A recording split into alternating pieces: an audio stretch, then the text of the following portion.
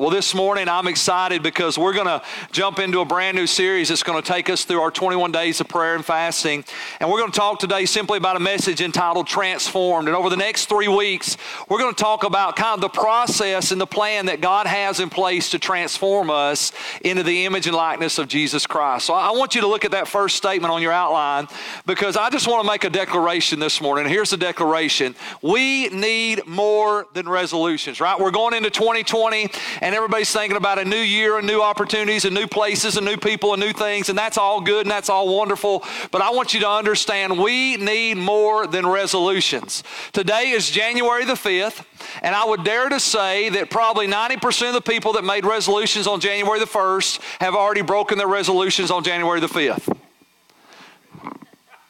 Right? I mean, think about it. How many times on January 1 do we say, this year, right, this is the year I'm going to get in shape, I'm not going to eat, I'm not going to do this, I'm going to do that, I'm going to go here. And we're not even a week into the new year, and most of us have already broken our resolutions. And let me tell you why that's important. It's important because you need to understand you need more than a resolution. You need transformation. You and I need the transformation work of the Holy Spirit. We need God to change us and transform us into the people that He has created us and called us to be. And the last part of that statement simply says this, the best version of you, because we live in this awesome world. We got all kind of social media and movies and inspiration. I was watching Captain Marvel last night. I don't know if you've seen Captain Marvel. And so there's a little part in the Captain Marvel movie where the guy's training her at the beginning and he says, who are you going to be? And she's, I'm going to be the best version of myself. Now, I'd already wrote this before I watched Captain Marvel, but that's just kind of a little thing out there now, right? Everybody's talking about you need to be the best version of yourself, the best version of you. Let me just tell you today, the best version of you is the Jesus in you. The best version of you is the Jesus in you. As a matter of fact, we don't need a better version of the sinful you. We don't need a better version of the sinful you. We need the best version of you, which is Jesus Christ in you. We need your personality, your gifts, your talents, and your abilities being submitted to the inner working of the Holy Spirit so that out of you would come Christ Jesus glorified, magnified, and honored, so that your life would be a reflection of His glory, so that through you, His kingdom would come, His will would be done on earth in your life and through you to touch other people. And that's what God is calling us to. So the best version of you and the best version of me is the Jesus Christ that is in me. It is my personality, my gifts, my talents, and my abilities being submitted to the work of God's grace and the power of the Holy Spirit so that Christ lives in me and Christ lives through me so that I can be the best version of me, which is Christ in me. Amen? So look with me in John chapter 3, because in John chapter 3, Jesus kind of talks about this transformation. He literally brings us kind of to the heart of the gospel and the heart of what it means to really be transformed into the person that God has called us to be. In John chapter 3, Nicodemus has come to talk with Jesus, and Nicodemus is a religious leader in his time, and Nicodemus is really an awesome guy. As a matter of fact, he's kind of the guy, if we were to just look at his exterior, his outside conditions and actions, we would probably say that Nicodemus would be a good example of a modern day Christian. He loved the Word of God. He loved the house of God. He loved prayer. He was moral. He was integrous. He had character. He was the kind of guy that most of us would look at today and say, hey, that's a good Christian man. That's the model of what a man should look like. But the reality is that Nicodemus recognized something. Nicodemus recognized that the external constraints of religious discipline was not enough to produce the transformation of a heart that needed to know God. It's not enough that we have the external restraints of religious conditions. It's not enough that we be conformed into a religious pattern of behavior. We have to be transformed into the person that God is calling us to be. And so Nicodemus comes to Jesus and said, Jesus, what do I got to do to have eternal life? And Jesus answers him in John 3. Jesus replied, verse 3, I tell you the truth, unless you are born again, you cannot, what's he say? You cannot what? Y'all say it out loud? You cannot see the kingdom of God. What do you mean, exclaimed Nicodemus, how can an old man go back into his mother's womb and be born again? And Jesus replied, I assure you that no one can what? enter the kingdom of God without being born of water, that's natural birth, and the Spirit. Humans can reproduce only human life, but the Holy Spirit gives birth to spiritual life. So don't be surprised when I say you must be born again. Let me tell you the goal of Christianity. God is not interested in cleaning you up. God is not interested in a better version of you. Think about it for just a minute. A pig in a prom dress is still a pig.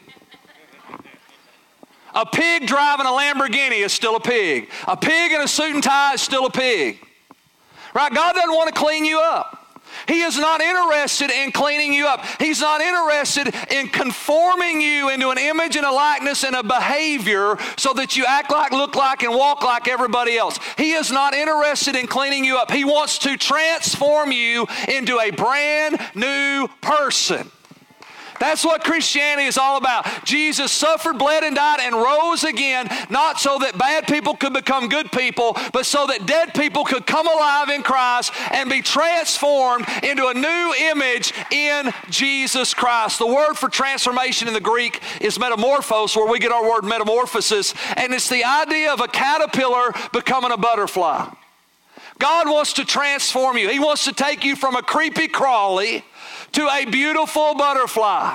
And how many of you understand that if you look at a caterpillar and a butterfly, it's not hard to tell that's a different creature? Right? The caterpillar metamorphosized and came out something totally different. He is not what he used to be. And here's the good news. He can never go back to being a caterpillar. That's what God wants to do. Metamorphosis. Not conformity, transforming by the power of God to become a literal new creation. That's what Christianity is all about. So let's look at that next scripture, 2 Corinthians 5:17. It says, therefore, if anyone is in Christ, he is a new creation. Old things have passed away, and behold, all things have become new. See, I believe that the Scripture teaches in the New Testament three specific ways that God transforms us into a new person.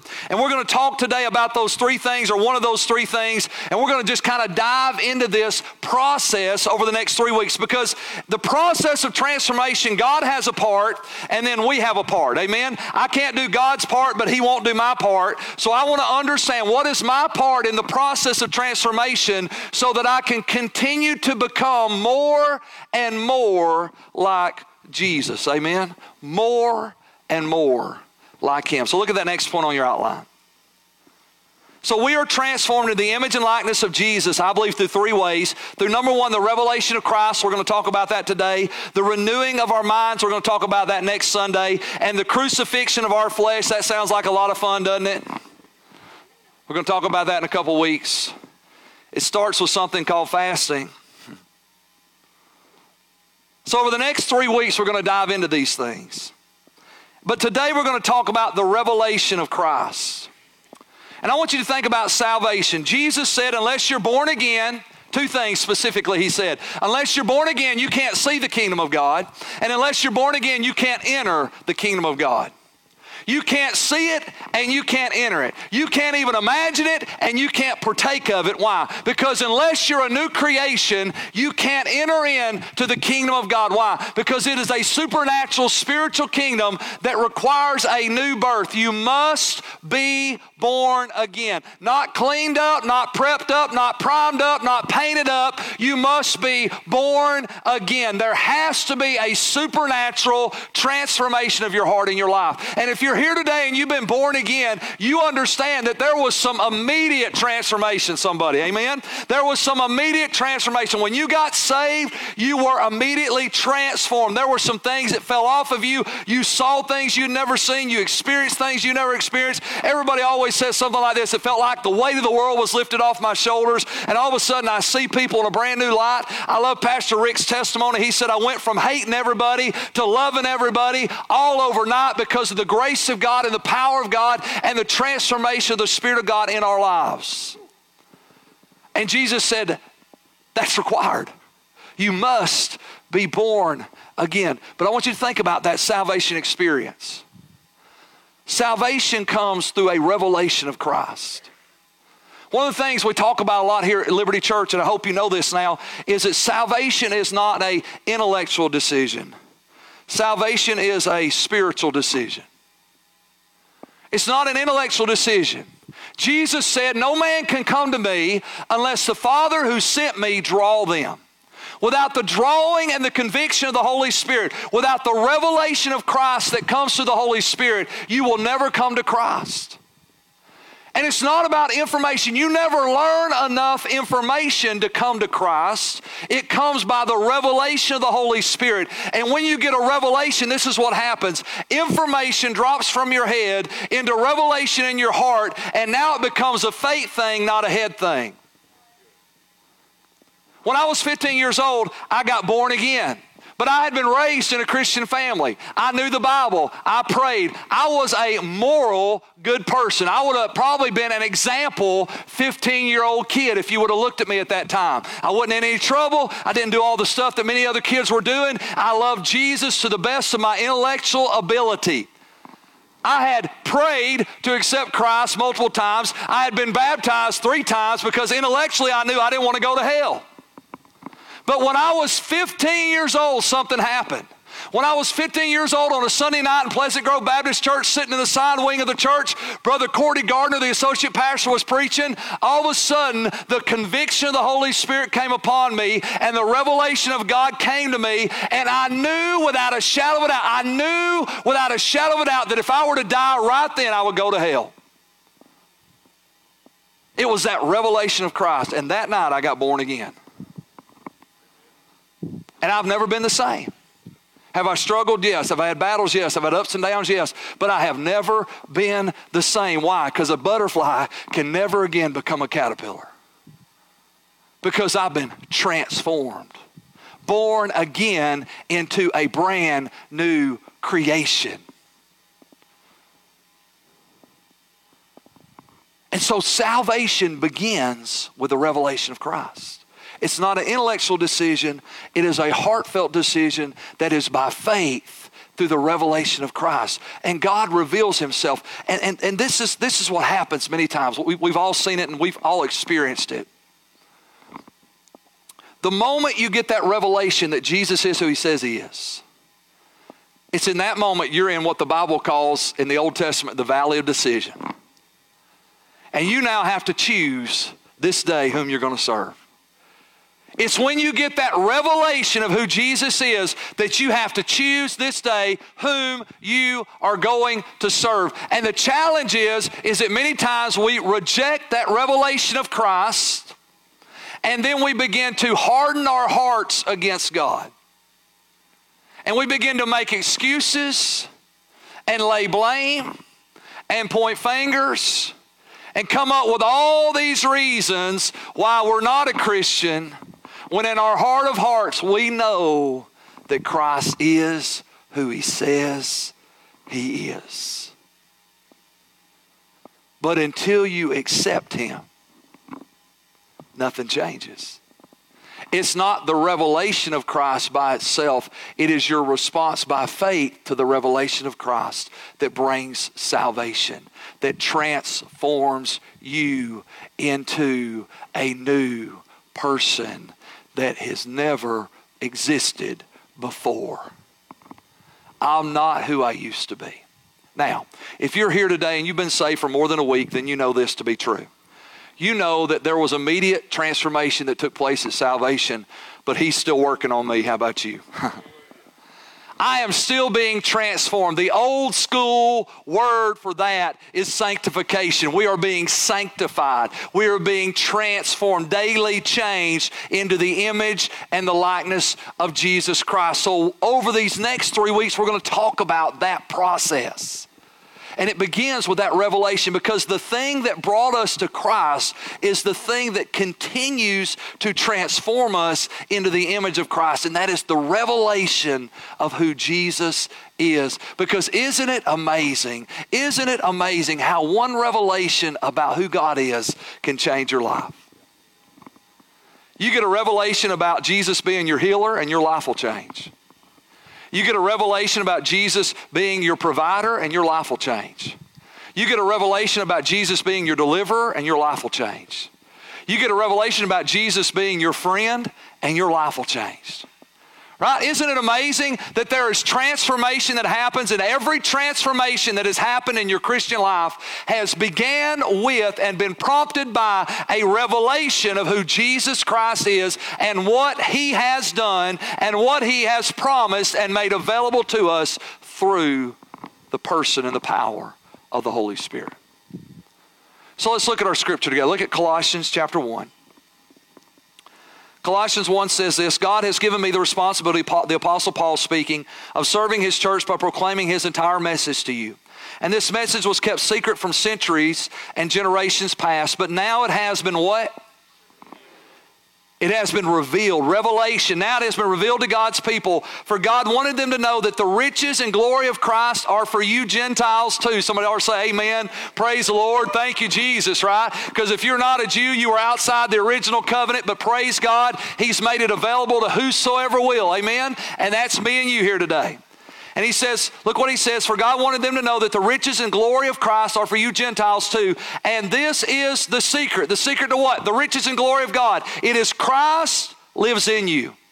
Christ lives in you. And this gives you assurance of sharing His glory. So we tell others about Christ, warning everyone and teaching everyone with all the wisdom God has given us. We want to present them to God perfect in their relationship with Christ. That is why I work and struggle so hard, depending on Christ's power that works within me. So look at that next point. So the secret to the riches and glory of God is Christ in us.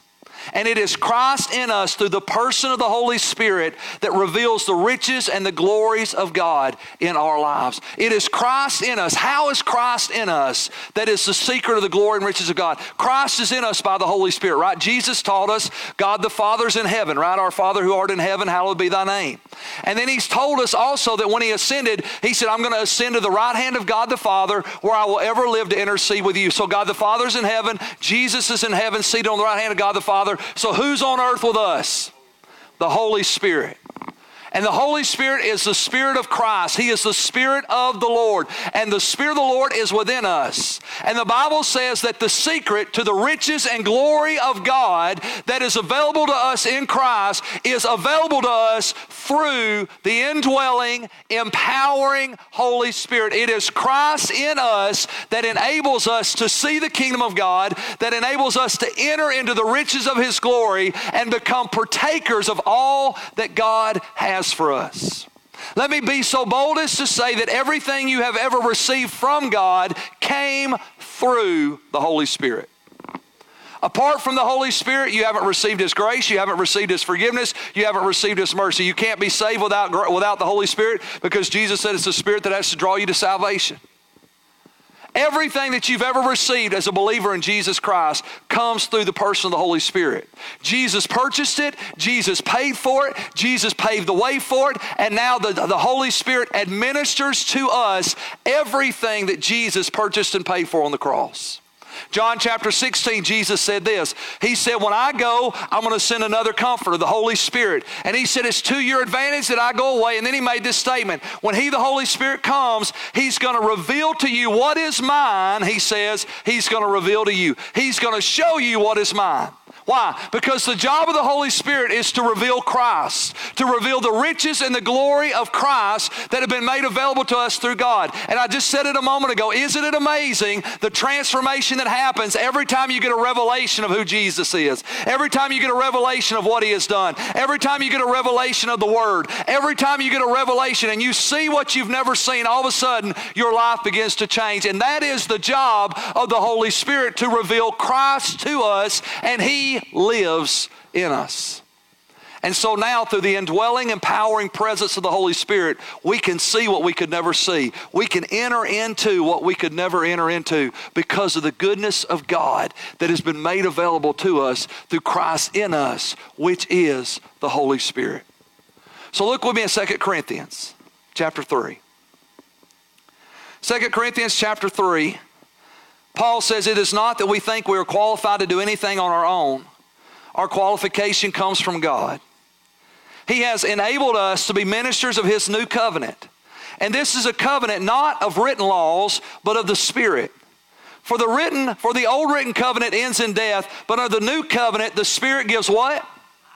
The Spirit gives life. And the old way, with laws etched in stone, led to death, though it began with such glory that the people of Israel could not bear to look at Moses' face, for his face shone with the glory of God, even though the brightness was already fading away. Look at verse 8. Shouldn't we expect far greater glory under the new way now that the Holy Spirit is giving life? Think about what he says. Shouldn't we expect greater glory?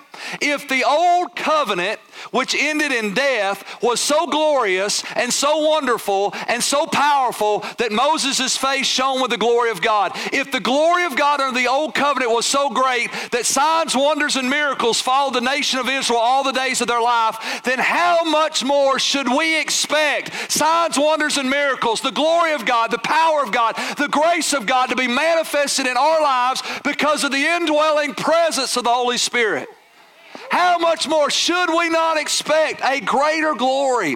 One of my prayers for us as a church is that during these 21 days, we would raise the level of our expectation, that we would expect a greater glory, that we would expect that what we read about in the Old Testament would be taken to a new level in the New Testament, and that what we read about in the New Testament would be manifested fully and completely in our lives today.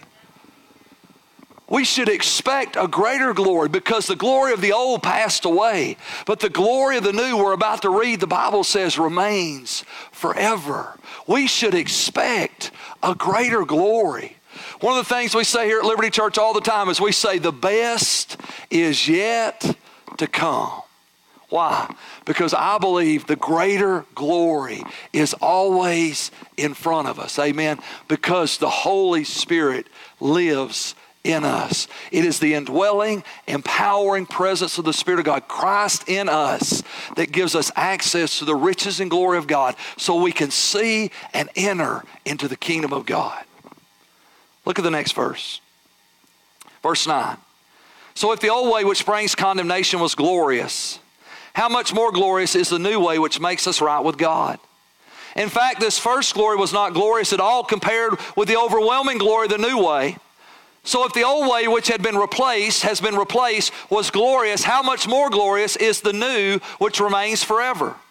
And since this new way gives us such confidence, we can be very bold. The second thing I'm praying for our church in this 21 days of prayer and fasting is not only that we would raise the bar of our expectation, but that we would raise the bar of our boldness, that we would have such a confidence in who Christ is in us that we would be bold and step out and speak up and do the things that God has called us to do, that we would be bold enough to live out loud our faith and not be intimidated by the world, not be intimidated by the has-beens, wanna-be, could-be's of the world, and not allow the world, the flesh, or the devil to stand between us and what God has called us to do. And when I talk about being bold, I'm not talking about doing crazy things just for the sake of doing crazy things. I'm talking about being bold enough to simply obey God. What if you were bold enough just to follow the promptings of the Holy Spirit? What if you were confident in Christ in you enough that when the Holy Spirit says speak, you would speak. When He says pray, you would pray. When He says give, you would give. When He says serve, you would serve. When He says love, you would love. What if you were so confident in Christ in you that every little bitty, minute prompting of the Spirit would create a boldness in you that would cause you to step out and simply obey God? Such confidence we have, so we can be very bold. Look at verse 13. And we are not like Moses, who put a veil over his face so the people of Israel would not see the glory, even though it was destined to fade away. But the people's minds were hardened. And to this day, whenever the old covenant is being read, the same veil covers their minds so that they cannot understand the truth. And this veil can be removed only by believing in Christ. How do you remove the veil? Only by believing in Christ. It is that revelation of Christ and then your faith in the revelation of who Jesus is that removes the veil. And all of a sudden you begin to see, you begin to know, and you begin to experience what you've never seen, known, or experienced before. Why? Because only Jesus can remove the veil. He says, yes, even today, verse 15, when they read Moses' writings, their hearts are covered with that veil, and they do not understand. But whenever someone turns to the Lord, the veil is taken away. For the Lord is the Spirit, and wherever the Spirit of the Lord is, there is freedom. And I put in parentheses liberty because that's the King James word. And it's this verse, 2 Corinthians 3:17, that this church got its name. Why do we call Liberty Church Liberty Church? Because 2 Corinthians 3:17 says where the Spirit of the Lord is, there is liberty. There is freedom. Freedom from your past, freedom from your pain, freedom from addiction, freedom from hurts, freedom from hang-ups, freedom from the challenges of yesterday. There is freedom in Christ. Amen? Because where the Spirit of the Lord is, there is freedom. Now look at the next verse. This is where we wanted to go. We read all that to get here. So all of us who have had the veil removed, those who have believed in and turned to the Lord, accepted Christ, been born again, those who have had the veil removed can see and reflect the glory of the Lord. And the Lord, who is the Spirit, makes us more and more like Him. See, there's a progressional transformation. There's a progressional change. More and more like Him as we are changed into His glorious image. So look at that next point on your outline. We are transformed more and more into the image of Christ as we see Him. The more clearly we see Him, the more clearly we become like Him. We are transformed more and more into the image of Christ as we see Him. See, there's a great scripture in 1 John, I believe it is. The Bible says that when we see Him, when He returns, we're going to be like Him. See, when you see Him, you'll be like Him. The more clearly you see Him, the more you'll be like Him. And the reality is simply this. We reflect what we see and we become what we behold. We reflect what we see and we become what we behold.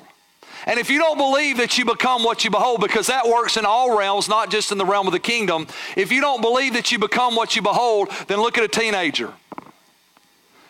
Just look at a teenager. And you know what you can tell by looking at a teenager? You can tell what music they listen to, what movies they watch, who's their heroes, who their role model, and who are they looking up to.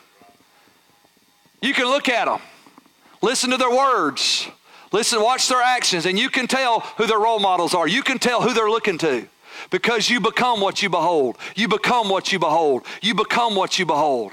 And you reflect what you see. You reflect what you see. You reflect what you see. You reflect what you see. So if your image of Christ is distorted, then you live a distorted Christianity. And this explains, have you ever wondered, and I know you have because people ask me all the time, why are there so many different versions of Christianity? How can we all read the same Bible and come up with 45,000 different denominations? It's really simple. You reflect what you see. You become what you behold. The image of God that you see determines the image of Christ that you live. And if you have a distorted view of Christianity, then you'll live a distorted Christian life. I don't know about you, I've met some angry Christians. You ever met an angry Christian? I've met some angry Christians. They're angry at the world. And when you really talk to them, you find out they think God's mad. I've met Christians that don't like lost people. I've never figured that one out because everybody used to be a lost person. But I've met Christians that don't like lost people, and they say crazy things. We ought to take all those people and put them on an island and just get rid of them. I've heard people say stuff. I've heard Christian people say stuff. Say that about lost people, broken people, deceived people, people that are still caterpillars that haven't been metamorphosized by the grace of God to become a butterfly. And if you have a distorted view of Christ, you'll live a distorted view of Christianity. And so why? Why in the world is it important that we take 21 days for prayer, fasting, and giving? Why is it important that we take 21 days to press in to the heart of God? Look at that last point on your outline. This is why. Because the image you see determines the life you live. The image of Christ that you see determines the life that you live. So what if we allowed the Holy Spirit? What if we allowed the Holy Spirit over the next 21 days, guys? What if we allowed the Holy Spirit to reconnect us, refine us, and refocus our hearts so we could see more clearly? Because this is what I know. Our image gets distorted. Our image of God gets distorted. It gets distorted by sin. First of all, think about this for a second. The Bible, speaking of sin, talks about how that through sin and rebellion, we grieve and we quench the Holy Spirit. If it is the Holy Spirit that reveals Christ to us, then what happens when you grieve and quench the one that's revealing Christ to us? All of a sudden, now you get a distorted image of Christ. You're not seeing clearly. You're not seeing clearly. And not only does sin distort our vision, but hurts, disappointments, pain, struggles, grief, sorrow, setbacks. Life happens. And if we're not careful, we'll allow the negative circumstances of life to distort our image of God. Because we've all seen Christians, hear me, we've all seen Christians who at one time believed that God was a healer until somebody they loved didn't get healed. And then they come out on the other side and they're like, I don't really know if God heals anymore. We've all seen Christians who said, I believe that God is my provider, until they went through financial hardship and they lost some things. And then they come out on the other side and they're like, I'm not really sure if God's really going to take care of me or not. We've all seen Christians who said, I believe that God is for me and God is with me and God loves me. And then tragedy strikes and grief strikes and loss strikes and death comes. And they come out on the other side of it and they're like, well, I'm not really sure if you can count on God. I'm not even sure if there is a God. We've seen people move. Unfortunately, we've probably moved. There have probably been some times in your Christian life where you really believed and now you don't. Where you were really confident and now you're not. And the reality is simply this: God hadn't changed. But our view of Him does. And if we don't press into God, if we don't allow prayer, fasting, and giving to reshape, refine, and refocus our hearts, you know what will happen? We'll live a distorted life. And we'll act like God is not who He really is. And we'll live this lower version of Christianity that makes God acceptable to our hurts and pains instead of above the tragedies of this world. So I want to challenge you to do so. Let's just bow our heads today. As a Christian, I want to challenge you to do this today. I want to challenge you. Take the next 21 days as serious as you've ever taken anything. Don't religious ritual your way through it. Don't punch the clock and mark off the list the things that you had to do today because we're fasting. Put your heart into it. Put your heart into it. Press in to know Him. Take advantage of every little thing that we're doing. There are acts of intimacy that are intended, if our heart is right, to draw us closer to God. Take advantage of that. And let's get clarity. That was the word the Lord gave me for 2020. He said, Keith, I want to give clarity. Let's get clarity. Let's see Him more clearly, because the more clearly we see Him, the more clearly we will reflect who He really is. And we will receive and we will share that very image of Christ to a world that needs to know Him. So I want to challenge you as a Christian, take it serious. Second thing, if you're here today, and maybe you're here today, and maybe you realize, Pastor Keith, I've been religious, I've made some intellectual decisions, but I've never really been born again. I'm still a caterpillar. I look like a butterfly. I talk like a butterfly. I act like a butterfly, but I'm a caterpillar. And my heart is still the same. But today the Holy Spirit has revealed Christ to you. Today you know without a shadow of a doubt Jesus is who He says He is. And today by faith you want to move from head to heart. You want to move from head to heart and you say, today I want to accept Jesus. I want to be transformed. I want to become a new creation. I want to be born again, and I'm willing to surrender my life completely and totally to Jesus Christ. If that's you this morning, I want you right now, just as bold and confident as you can, just stand up right where you're at. Today, I want to be transformed in that new creation. Today, I want to be transformed. Just stand up all over this building right now. Nobody's looking but you and God, and that's the most important thing. God is calling your name. I want to be transformed today. I want to be born again. I don't want to be cleaned up, dressed up, and pampered up. I want to be transformed. I've tried religious activity and I just can't do it. I need a heart change. I need to become something I've never been before. Today, that is yours. Jesus made it available to whosoever will. And I believe the Holy Spirit is dealing with you right now. And if you want to stand by faith today, we're going to pray together. And today, you're going to be born again. We're about to close. Don't miss this moment. Holy Spirit's dealing with you. This is the moment. Don't harden your heart. Don't allow fear to keep you from stepping out in faith today. Jesus died for you and He loves you. If that's you, stand. We're about to close. Father, I thank you today for the grace of God and for the power of the Holy Spirit that transforms us. I thank you today for revelation knowledge and understanding of Jesus. Let us see more clearly. We commit our hearts today to know you more. Intimacy brings clarity and revelation brings transformation. God, draw us near. In Jesus' name we pray. Amen.